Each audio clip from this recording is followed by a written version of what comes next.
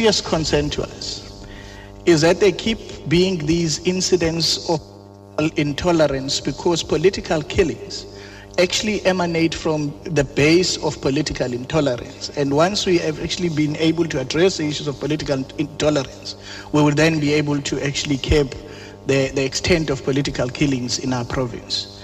It is of concern to us that in most areas where we've been, or in some areas that we've been to in this province, it appears that there are people in gold shirts or in yellow shirts that are always there to distract other political parties. It is of concern in this province. I can cite for you incidents where there has been massive intimidation, and in most cases steered and driven by members of the ANC in this province. So if really there was to be a lecture to be given on political tolerance with an intention of curbing political killings, I think the first basic class should have to be offered to the African National Congress in this province.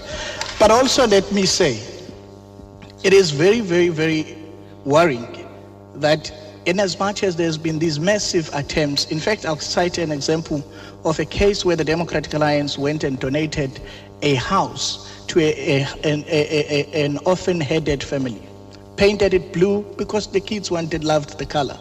But the ANC, illegally, without even consulting with the family, decided to go and threaten the kids and painted the house another different color. That is actually tells you that there is this level. But we are committed to playing our part in making sure that we render a free, fair, and peaceful election in this province. It is for that reason, therefore, that we've fully committed and pledged our support of the initiatives of the multi-party political oversight committee in this province, headed by my colleague Umaxingwana Mncane, and we've actually done well on that score. Thank you very much. Fantastic stuff. The kids just happen to love the color blue.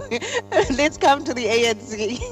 Well, you will know that we have said where there have been a war and people have been killing one another, that was a seedbed for political intolerance. What our task is to change that situation by changing the mindset of the people. And that's the process we have embarked upon. When we came into office in 2009, one of the tasks that we had to do, especially as the government of the ANC and this security led by myself, was to identify where are these areas of intolerance. We defined Escort Mbabazane as one precinct, Umvoti Umsinga is another, Nongo Maulundi is another, Kwamapungulo, all that area of Ilembe is another, hostels in around Durban is another. We embarked on a process of creating political tolerance in those areas. Today, we are left with one area of C-section in Escort, just one area. We are left with one hostel of Kwamashu, and the process is ongoing. And that's how you provide leadership to society, to make sure that society becomes a tolerant society. And we cannot therefore say there has been nothing. The creation of the multi-party is a deliberate creation by the ANC government to provide a platform for these political leaders to get used to one another, to find solutions together, to settle their differences through dialogue, and it has been successfully But done. they are accusing you of actually stifling that particular process. They are saying you are in the main to blame for these difficulties that they experience in trying to campaign in certain areas. Where our members have made that mistake, we have acted. Inkandla is a case in point where we actually said it should not be done, it can't be done. It's us. As the organization, we are taking responsibility for our own errors.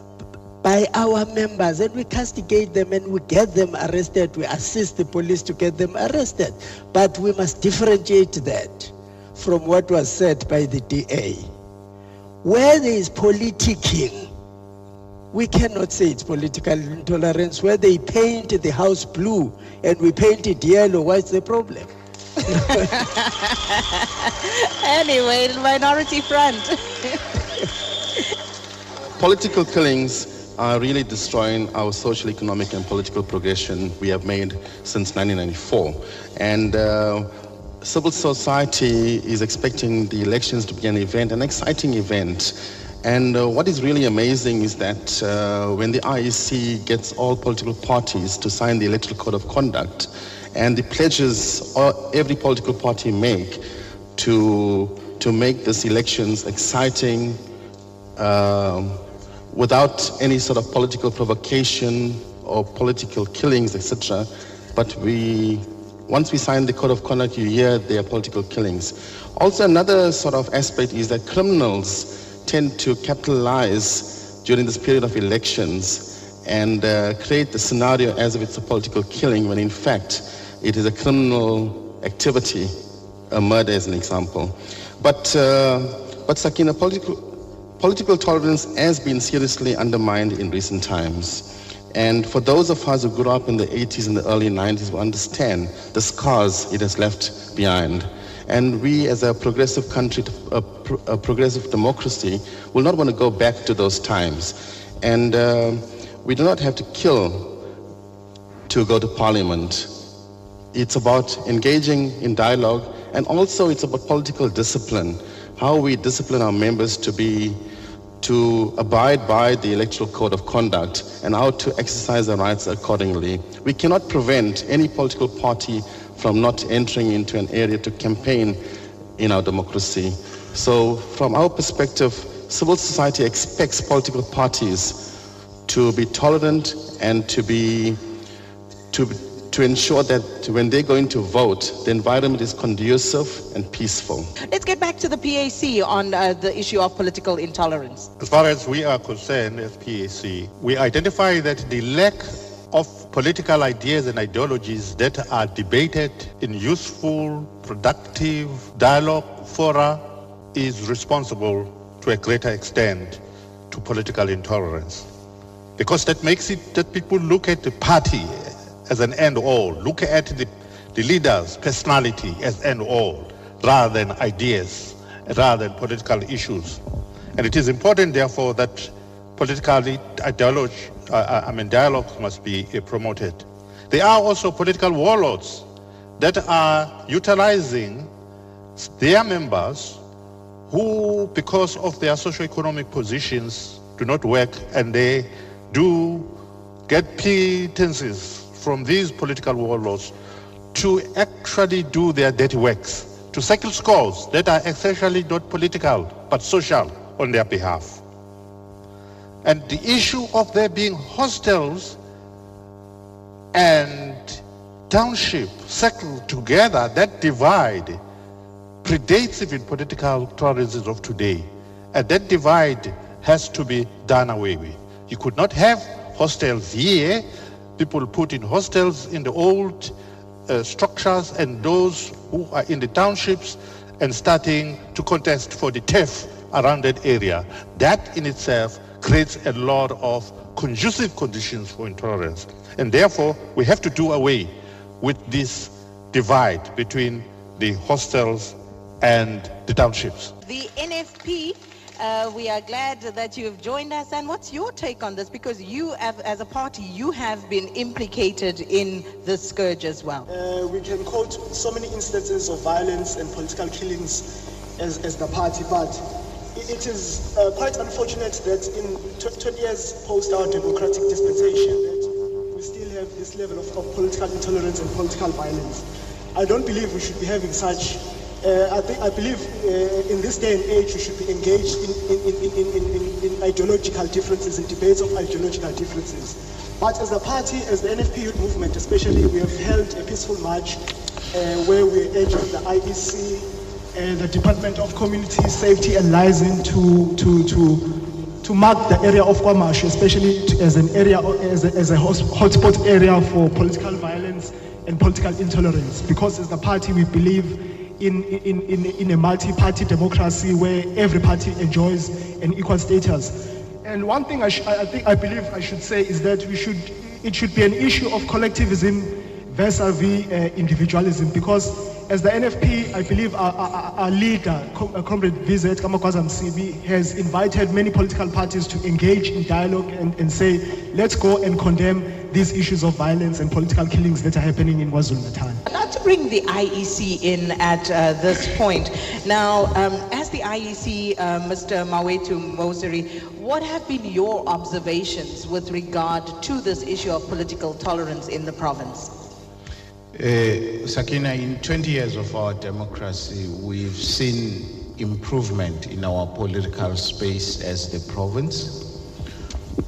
We've certainly not experienced the extent of political killings, political intolerance as we did in 1994 first democratic elections.